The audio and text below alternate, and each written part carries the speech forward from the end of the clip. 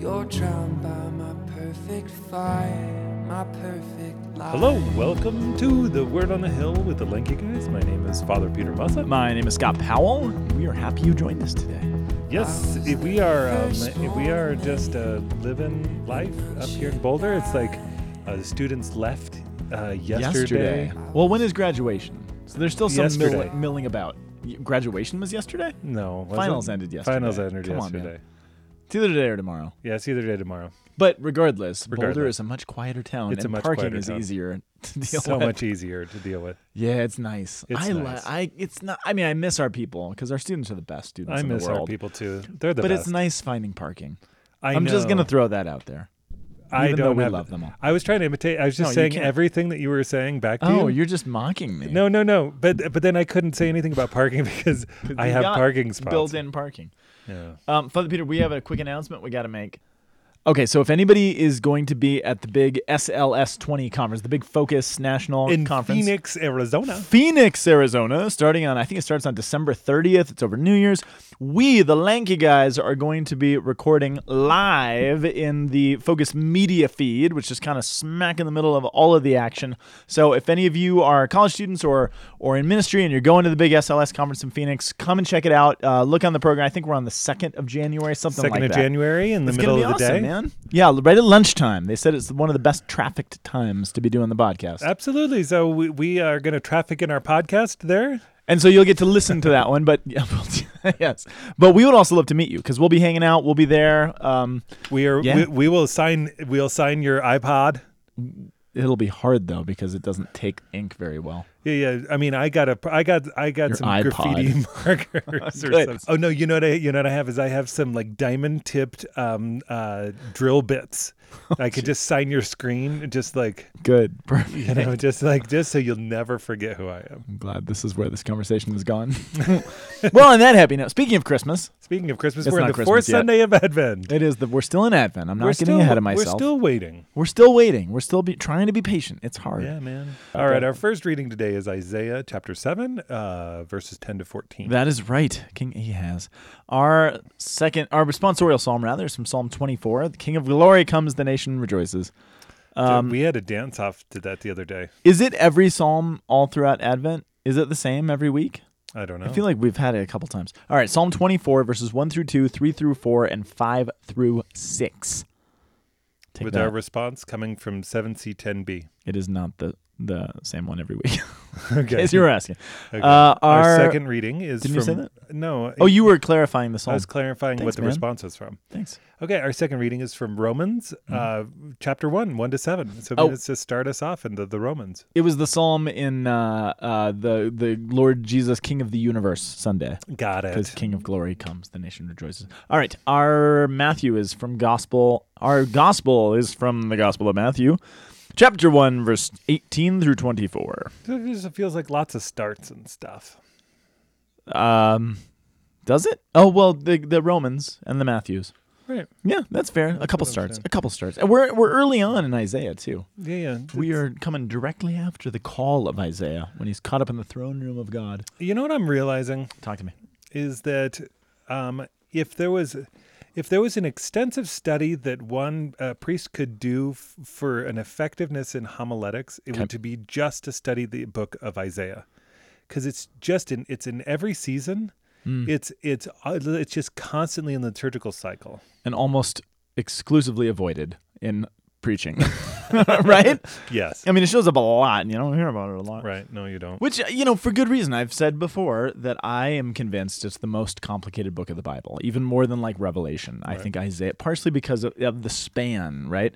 So pre-Assyrian revolt, before the northern kingdom kind of gets conquered, all the way through the conquering of Jerusalem, through the coming of the Messiah, even to the end of time. I mean, this is the span of Isaiah's vision and prophecy, which is, it's hard to kind of encapsulate that in a quick narrative. But be that as it may, we're going to try. What I've found about scriptures is that scriptures are kind of like Lembas Bread from Lord of the Rings. Okay. And Lembas Bread, at one point, Sam turns to Frodo and he says, there's something about... Sam was Rudy, right? Yes. Okay, just to clarify. Sorry. You hate all those feral I things. don't hate. They're just too woodsy. Woodsy. That's what I'm saying. Yeah. Feral, woodsy. Okay, but this. I don't hate them. Let's not. The people are gonna get mad. The Grubers again. They're spitting their coffee out of their yoga mugs. Yoga mugs. Yoda mugs. Yeah, dude. You're taking it to the mat on that one, huh? Yoga mugs. Oh my gosh. Okay. All right. So feral bread. So feral bread. Lembas bread. Lembas bread is that when you rely upon them for your nourishment and not other stories, they have a sweetness that not anything can really match.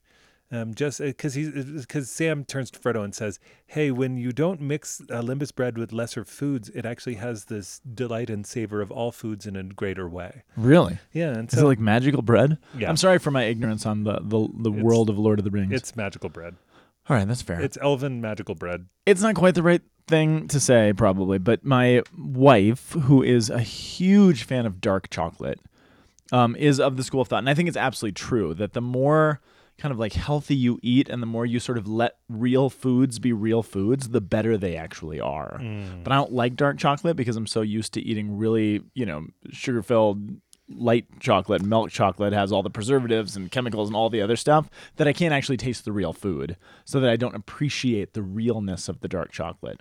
Oh. But I actually went on like one of those fasts a long time ago, and every food that I ate tasted like 10 times better. Like it actually, when you didn't mix it with other stuff or kind of convolute it, it tasted so much better in its truest form. Is that kind of what you're saying, maybe? Absolutely. That's been my experience of scripture as of late. Wow. Is that it's just I'll try not to convolute it. That's what I bring to the table. Well, yeah, but we'll still mix it with some 80s trivia. Some preservatives. Some Milka. I love milk. That's what I'm talking about. Okay. So Isaiah, this is the ahas moment. I see what you did there. In the first part of Isaiah, there's a couple. So there's a lot of oracles, and there's a lot of kind of high up monologues between Isaiah, dialogues between him and God.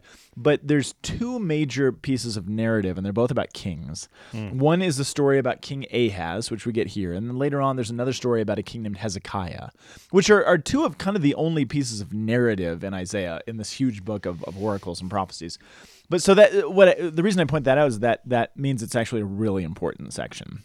When he slows down to tell you the story of what's happening, that's a big deal. So I want to, where we're dropped in is in verse 10 of chapter 7. I want to just look at the beginning of the story because this is actually a really important story, not just for understanding the birth of Jesus and how that kind of comes to be, but making sense of the world in general. Ahaz was not a good king. Let's just put it that way. And he was reigning over the southern kingdom. He's a descendant of David. And he's reigning over the southern kingdom before the northern kingdom was destroyed. Okay. But sort of watching over some of the circumstances which led to the northern kingdom being destroyed. Does that make sense? Yep. Some of the bad political choices they made that led to some destruction. We're also coming right after. So in chapter 7 comes right after chapter 6. That's that. good. Which I didn't know that's the way it works. It's numeric. Yeah, I've been reading just it's books. ordinal. Ordinal. Good. See, I pulled that from you. Wow, that's I learned good. it from watching you. Thanks. But Isaiah chapter 6 is important because that's the great call of Isaiah. Did I already say that? When he's caught up to the throne room of God, it's where he's like, I'm a man of unclean lips, and I dwell in the midst of a people of unclean lips. I have no right to be here. And God cleanses Isaiah and actually makes him fit for being his messenger. So it's this moment of vocational call. And then you kind of get immediately what he does first. And so here's what chapter 7 says. You ready? You ready for this? I'm ready for it. All right. When Ahaz, the son of Jotham, the son of Uzziah, was king of Judah, so that's the southern kingdom. He's down in Jerusalem. King Rezin of Aram and Pekah, son of Remaliah, king of Israel, marched up to fight against Jerusalem, but they couldn't overpower it. Now the house of David was told Aram has allied itself with Ephraim, and so the hearts of Ahaz and his people were shaken as the trees of the forest were shaken by the wind. So here's what's going on. Israel, the northern kingdom, had allied itself with a country called Aram, and Ahaz is getting rumors, and he's hearing all of these these reports that they're ganging up to destroy him.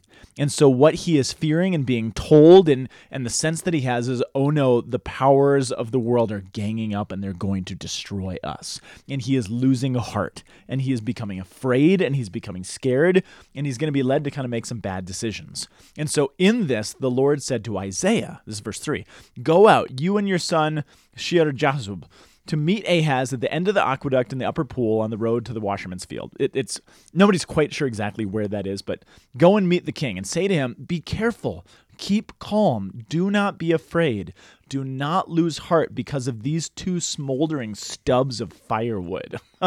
That's how he actually speaks about these two kingdoms that are causing Ahaz and the rest of the nation so much terror. He's like, you're terrified of these things, but they are two smoldering stubs of firewood. Why? Because the fierce anger of Rezin and Aram and the son of Remaliah, Aram, Ephraim, Remaliah's son, they've plotted your ruin. They've said, let's go down and invade Judah. Let's tear apart and divide it among ourselves. Let's make the son of Tabeel king over it. Yet this is what the sovereign Lord says. So there are powers that are allying against you. They're out to get you. But the Lord says this, it will not take place. It will not happen. For the head of Aram is Damascus. The head of Damascus is only Rezin. It's just a guy. He's only a man. Within 65 years, Ephraim, the northern kingdom, will too be shattered to be a people. The head of Ephraim is Samaria. The head of Samaria is only Remaliah's son. They're just people. I am God. I am king. These are men. If you do not stand firm in your faith, you will not stand at all. So he's saying to Ahaz, what are you going to put your faith in? Are you going to give in to the fear of rumors and rumors of rumors and wars and rumors of wars, as Jesus will say later on, Right. of these things that might take place because it feels like your enemies are surrounding you? How will you respond? As a son of David, I'm asking you to be not afraid. I'm asking you to stand firm. And I'm telling you it's not going to happen because I'm not going to leave you out in the cold. In other words, you're not left alone. You feel isolated. You feel like there's nobody who's going to have your back, but I'm telling you, I'm actually here.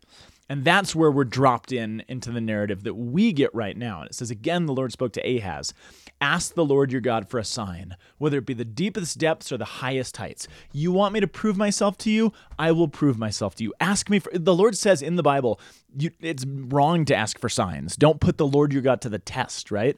But here he says, no, I want you to believe me. And I want you to believe me so bad, ask for something. Let me show you how much I love you. But bonehead Ahaz said, no, I will not ask. I will not put the Lord to the test. Even when he asks me to let him prove himself to me, I won't let him. You know, this is an interesting moment, like where do we allow God to be creative? Like this Ahaz won't. He won't. And this is actually where the disconnect happens so many times in our lives is that a life of piety is a preparation for the movements of God, not the rock itself. So like, say that one more time. The life of piety is a preparation for the movements of God, not the rock itself. So meaning that I can do pious things. I can pray my rosary every day. I can go to daily mass. I can do adoration. I can do my daily devotionals. I can pray novenas. I can do things, stuff. But what it is, which are all good, but it's the movement of prayer is to actually prepare to be able to be moved by God in those things. In the same way, this is why I always relate it back to the Japanese tea ceremony. Okay, the tea ceremony is super formal, so that the passion of the individual can come out in relationship to the formality of the gesture itself. So, because it's like the other day, one of our psalmists, one of our cantors got up and sang the psalm this last weekend, and it was absolutely one of the most moving psalms I've ever heard in my whole life. Wow. Because the soul and the whole of the person came out. Wow. And because we do it all the time and we're so super familiar with it that we never numb out to it just as if it's an end just in and of itself. It's like the litmus bread. Lembas. Whatever. Lembas bread. That's that. Right. So whereas Ahaz is he's saying like, no, I'm gonna use the things of God against him and not actually act. Or even that's taking. that might be his intention, but you can even soften it from that put into concrete. I mean, how many times are we afraid of something, or we've created something that we are terrified, real or imagined? And in this case, it's actually real. I mean, there really are enemy nations who are out to get Jerusalem.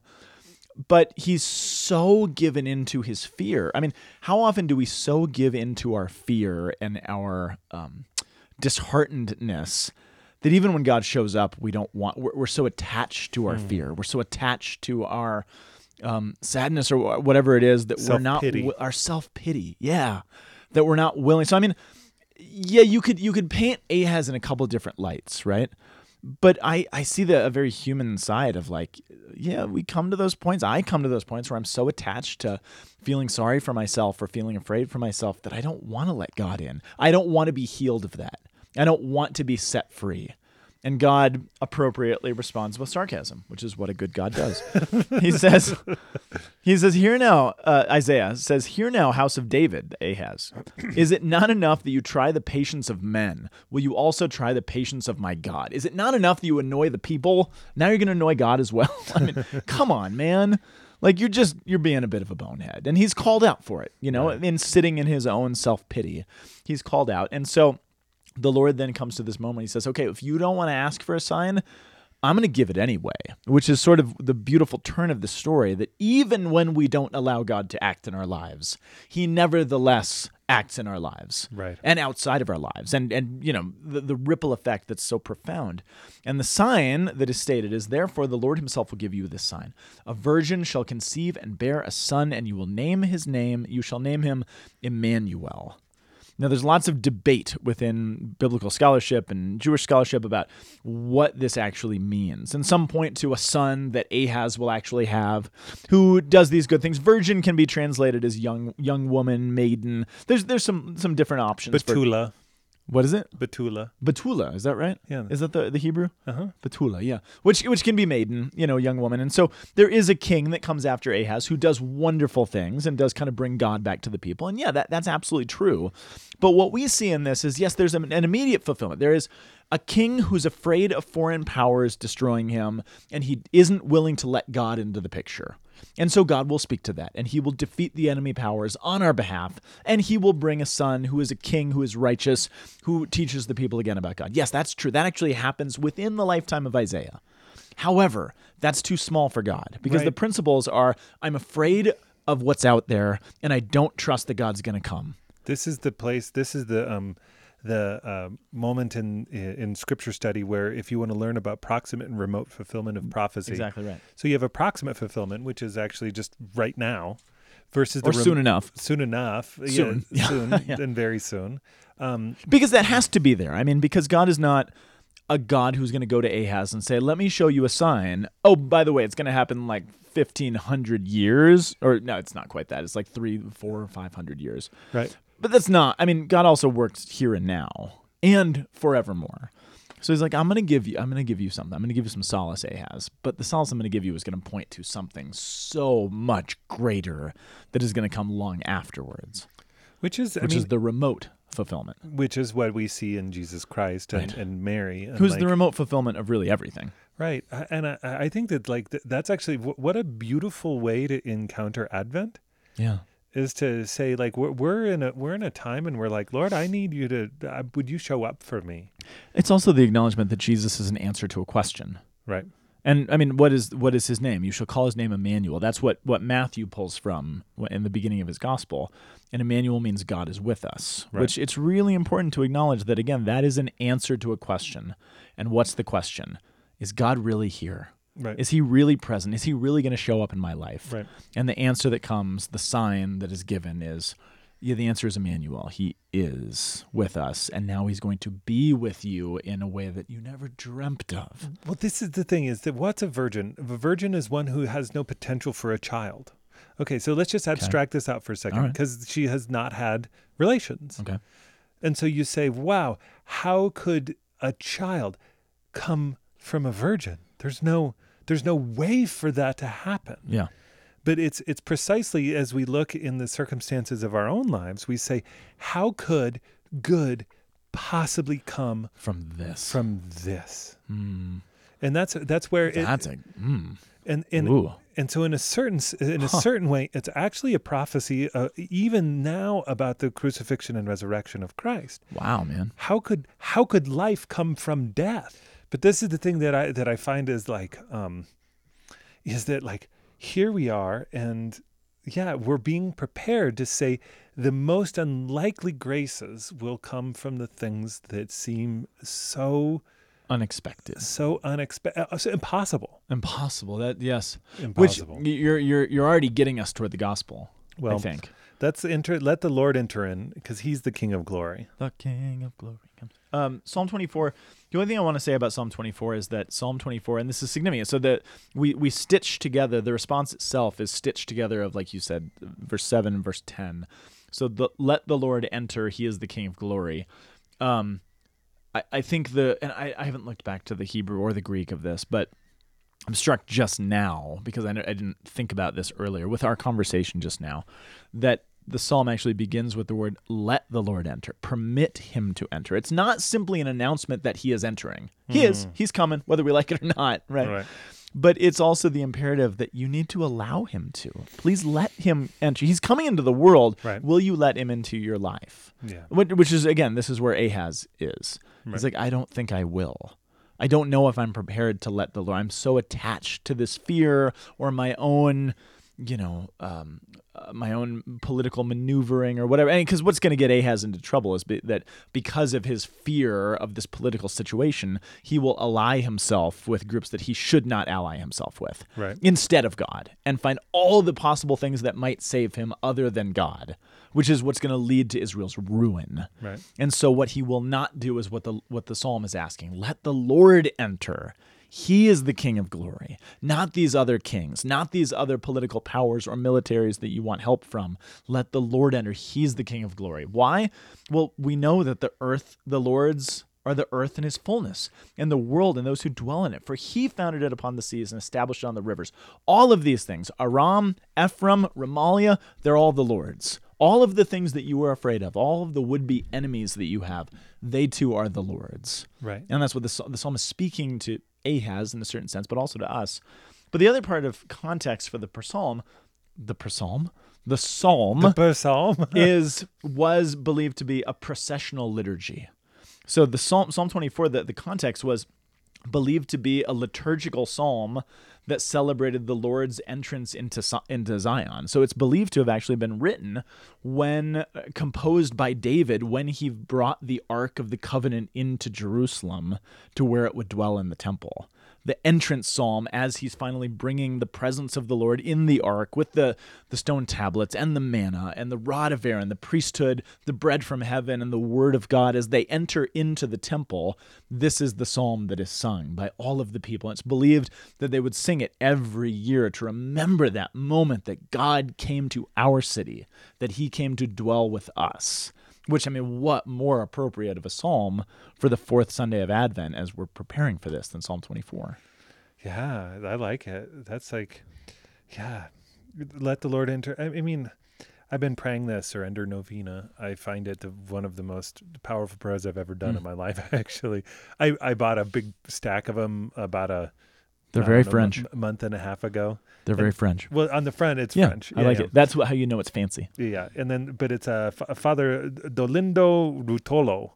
Which sounds very Italian. Yeah. But I'll leave that be. Naples, Italy. Yeah. Oh, there you Naples, go. So, but like, it's like at the core, it just keeps on going. It's like human wisdom doesn't do anything. It's God. It's like literally, it's like let the king is kind of like that same request that that God is asking through Isaiah to Ahaz is like, okay, ask for a sign. Let me show you that I will take care of you.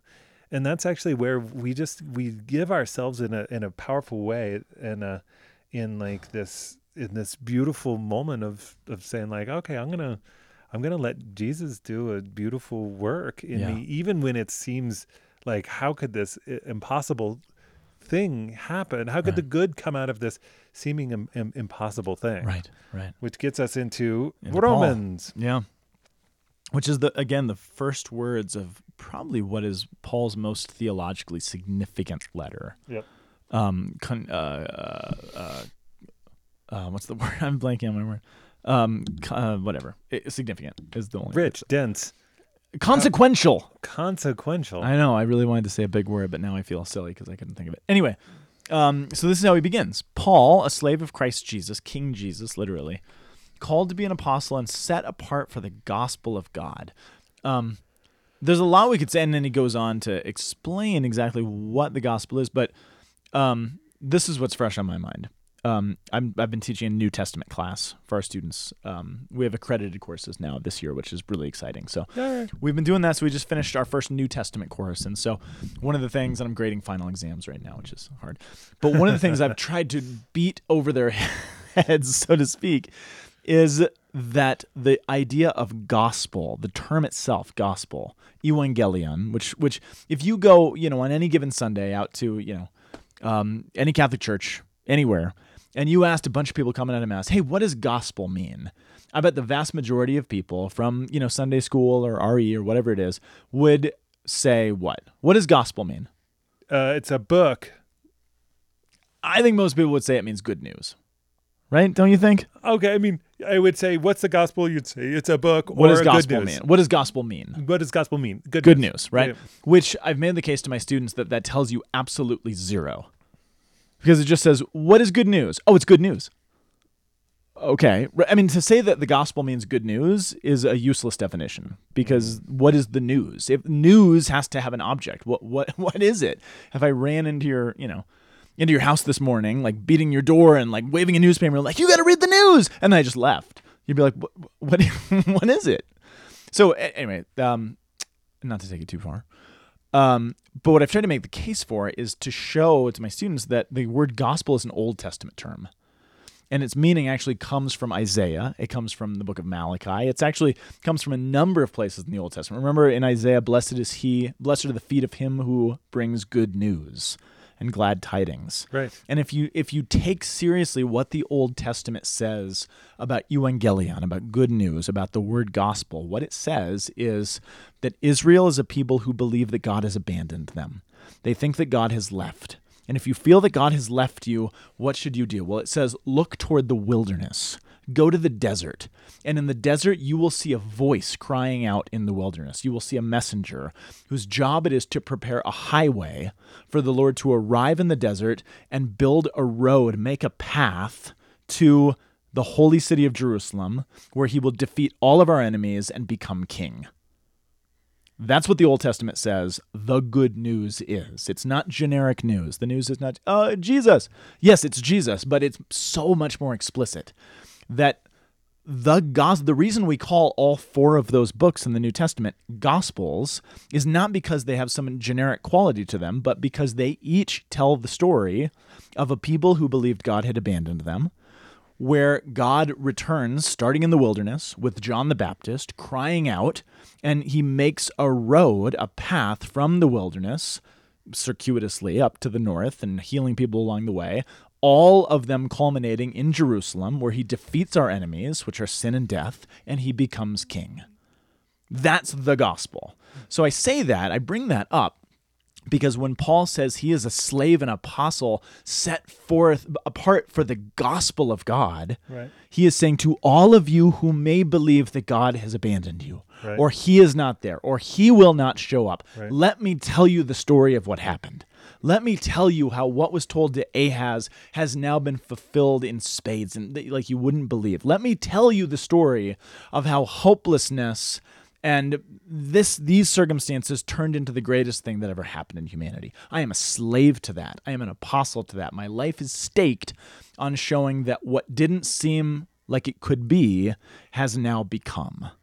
And I'm going to go everywhere proclaiming that. And I'm a slave to that, he says. Oh, That's what I'm driven by. I mean, there's a lot we could say about this opening lines, but that's the heart of what he's saying. That's what he's presuming on us. That's what a powerful way to say I am entirely converted in my heart. So, I've always looked at slave, and I always struggle with the idea. And I hesitated to say it, but doulos is in Greek it's servant or slave, but it's an appropriate translation. But this is the thing is that I will serve with the entirety of my being without faltering. That's what it's like. He uses the term obedience Right. to describe exactly that. That's what he and, says. and it's like, and so it's like we've received this grace, and that like because when you do that, what he as a slave, as a servant, he's been sent, and that's all. I mean, in a certain sense, that's like, isn't that what like real deep conversion actually is? When you say that I've encountered something that there is. It's almost like there's nothing else. That's why Lembas Bread and that idea. I just finished it as The bread. Finished Or the Lembas book? Bread, the book, the Lord of the Rings, the Lord of the Rings trilogy. Like I just finished it again, and it just again it just struck me, and this in like the words of, I feel like perhaps I'm actually going through a new conversion of saying like, there is nothing but God. There's nothing but God. Like and the word and and what he speaks to me in the story that he's called me into in the transformation, there's nothing that will satisfy in the world but that. And that it's absolutely 100% possible to cling entirely with every ounce of your being in total surrender to him. And that's what total surrender is to say like, here, I am everything for you. I'm everything to you. Yeah. I'm everything to you. I'm everything. Well, I'm you're everything for me. And so I will give everything to you. Yeah. So I will give everything to you, because what else is there? What else is there? And that's really where I just find all of these echoes of this story of saying like, Lord, where will you show up? Yeah. And to have the experience of saying, yes, the Lord will show up. Yeah. Is there anything that there's nothing else that I want to tell people than that. Nothing else. God will show up. Even if it is far deeper and more difficult, and seemingly like Jesus in giving his entire life, that how would you say a sprout can come from that? Well, That a virgin can bear child. but that's also the thing, right? God did show up. Yes. I mean, we can trust in that because it happened. However, we know what it looked like when he showed up. And it wasn't like rainbows and unicorns, I mean, it was actually hard, and he suffered not only for us, but with us. And he teaches us how to trod that road, that path, the hodos that the gospel proclaims, is the early church. You remember the early church, before they were called Christians, they called themselves what? People of the way. The way, literally the road. And if you're calling yourself people of the road, like the highway department, right? I mean, what are they thinking of? They're thinking of the Via Dolorosa. I mean, they're thinking of the way of the cross. They're thinking of two things I propose to you. When the early believers called themselves, before they were Christians, they called themselves the way. They were thinking both of the way of the cross, because that is the road literally that Jesus walked. And they're also thinking probably of the most important journey or road anyone ever traveled in the Old Testament, which was the Exodus. The movement from slavery to freedom. Well, how does God take us from slavery to freedom? Through the way of the cross. So we will call ourselves followers of the way. Right. Yes, God will show up, but it could still be hard. But it can be hard because he already walked it and walks with us, and so we have the strength to do it. Well, that's what the gospel is today. Yeah, it is. I'm getting ahead of myself. Here's how the birth of Jesus came about. Which you could almost read, and I'm putting words in Matthew's mouth, but you could almost read as this is how the gospel came true. Remember, gospel is an Old Testament word. You could almost see him saying, okay, this is how all of those things came to be. Right. Here's the story. So then it says Jesus, and so Joseph found his betrothed wife with a child. How? Do you remember how he found out? No. The Gabriel. There's 3 annunciations in the New Testament, which I find fascinating. There's the annunciation to Zechariah in the temple that these things are going to happen. There's an annunciation to Mary, the most important one, that she's going to bear a child. And then Gabriel makes a third stop to Joseph and is like, hey, heads up, you should know what's going on. And that's the one that we zero in on today. The one where he says, hey, Joseph, you need to know what's happening here because you're going to be terrified. We don't get the interaction with Gabriel. Yeah, she was but found we with get the child fallout. through the Holy Spirit. We get the fallout of Joseph. Not the fallout. I mean that in a positive sense. Joseph's having to deal with what do I do now with this situation. Right, and I just think the emotional stuff that was going on in Joseph is got to be pretty intense. I find Joseph utterly fascinating in this circumstance, because here's what we know. It says when his mother Mary was betrothed to Joseph, but before they lived together. So in the ancient world, in the ancient Judaism, marriage was a two-step process, right? So you would have, so we tend to think of betrothal as like engagement, which is not true. It doesn't say they were engaged, because remember, what does Joseph want to do initially when he finds this out? Divorce her. Divorce her. And you don't have to divorce if you're engaged. Right. So in the Jewish world, you would first, betrothal was legal marriage. Like you would have the preparation time, and then you would get betrothed, which was to legally be wed. And that's step one, but there would be a time in between the betrothal, the legal betrothal, and the time that you came together as husband and wife together. So they're in the intermediate period where you're actually already married, but you're still preparing for this consummation of the marriage. So Joseph is, in a real way, like, oh no. Like, it's not just breaking off an engagement. He's like, we're actually married, but everybody knows that we haven't come to the point where we've come together yet. Right. Which means, some people are going to get stoned. Literally. I mean, we think of this story in these benign terms of there's going to be embarrassment and we'll be ashamed and people will make fun of us. But what both Mary, in a more acute way, and also Joseph are thinking is this means our death. This means they're going to bury us in the dirt and pummel us with stones until we die. This is not just, this is going to be embarrassing and shameful. I mean, Mary's fiat, be it done unto me according to your word, is saying, I don't see any way out of this except death. However, I will trust that your word is good, and I will trust that you have another way, and so I will say yes. And then you have Joseph in a similar circumstance, who actually it says, Matthew goes out of his way to point out Joseph is a righteous man, which most of us read and we're like, it means he's good, he's kind, he's nice, he's upright, right? We have some generic abstract term that we fill in for righteous. But for Matthew, righteous is a legal term. For the ancient Jews, righteousness is a legal definition. And if Joseph is being defined as righteous, it means he is someone who follows the law.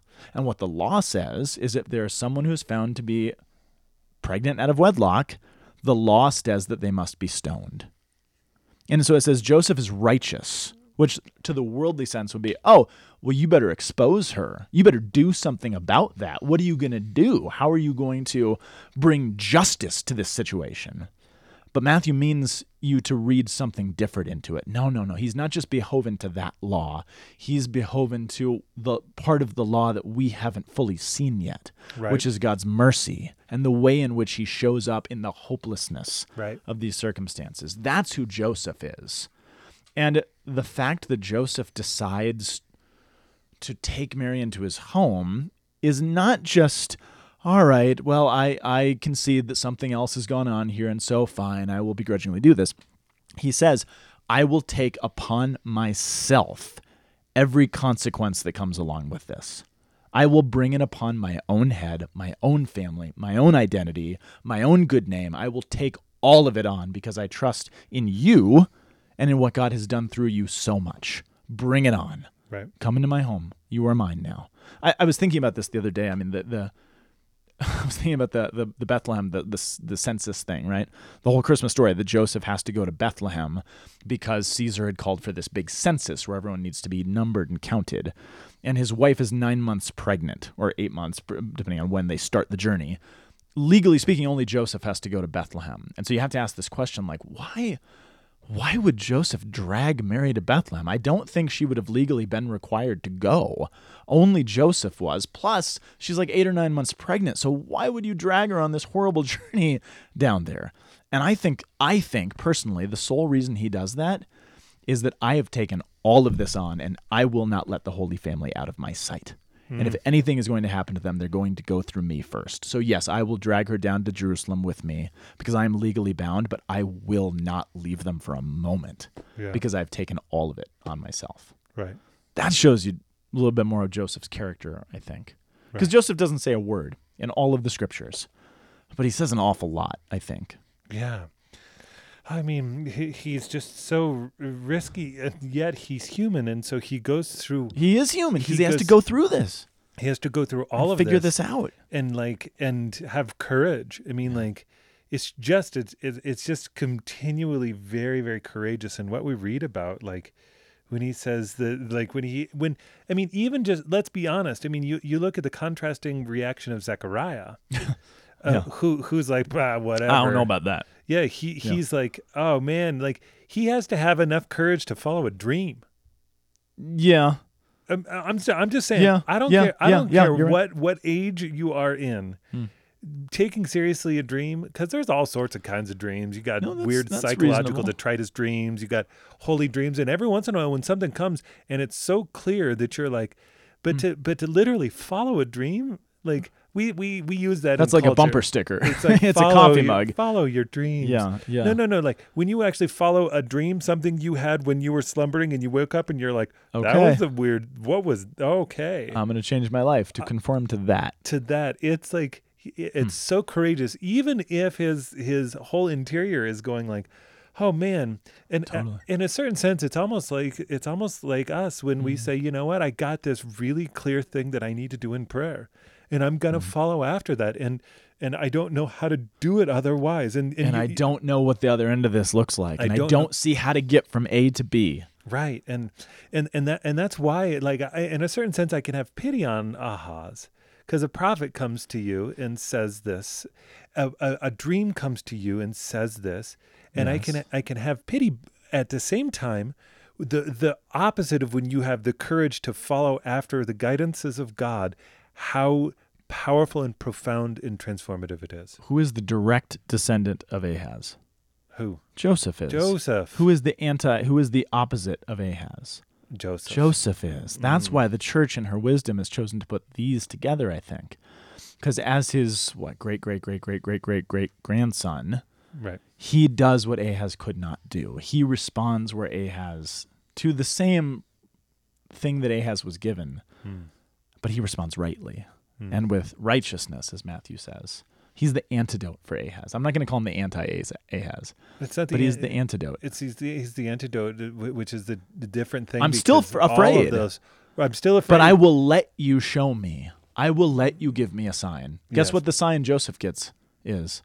The same sign that was given to Ahaz. That's what Matthew says. Right. The virgin will conceive and bear a son. You will call his name Emmanuel. Will you listen to the sign that I'm desperately trying to give you? Ahaz wouldn't. He says, yeah, I'll do it. It's kind of neat.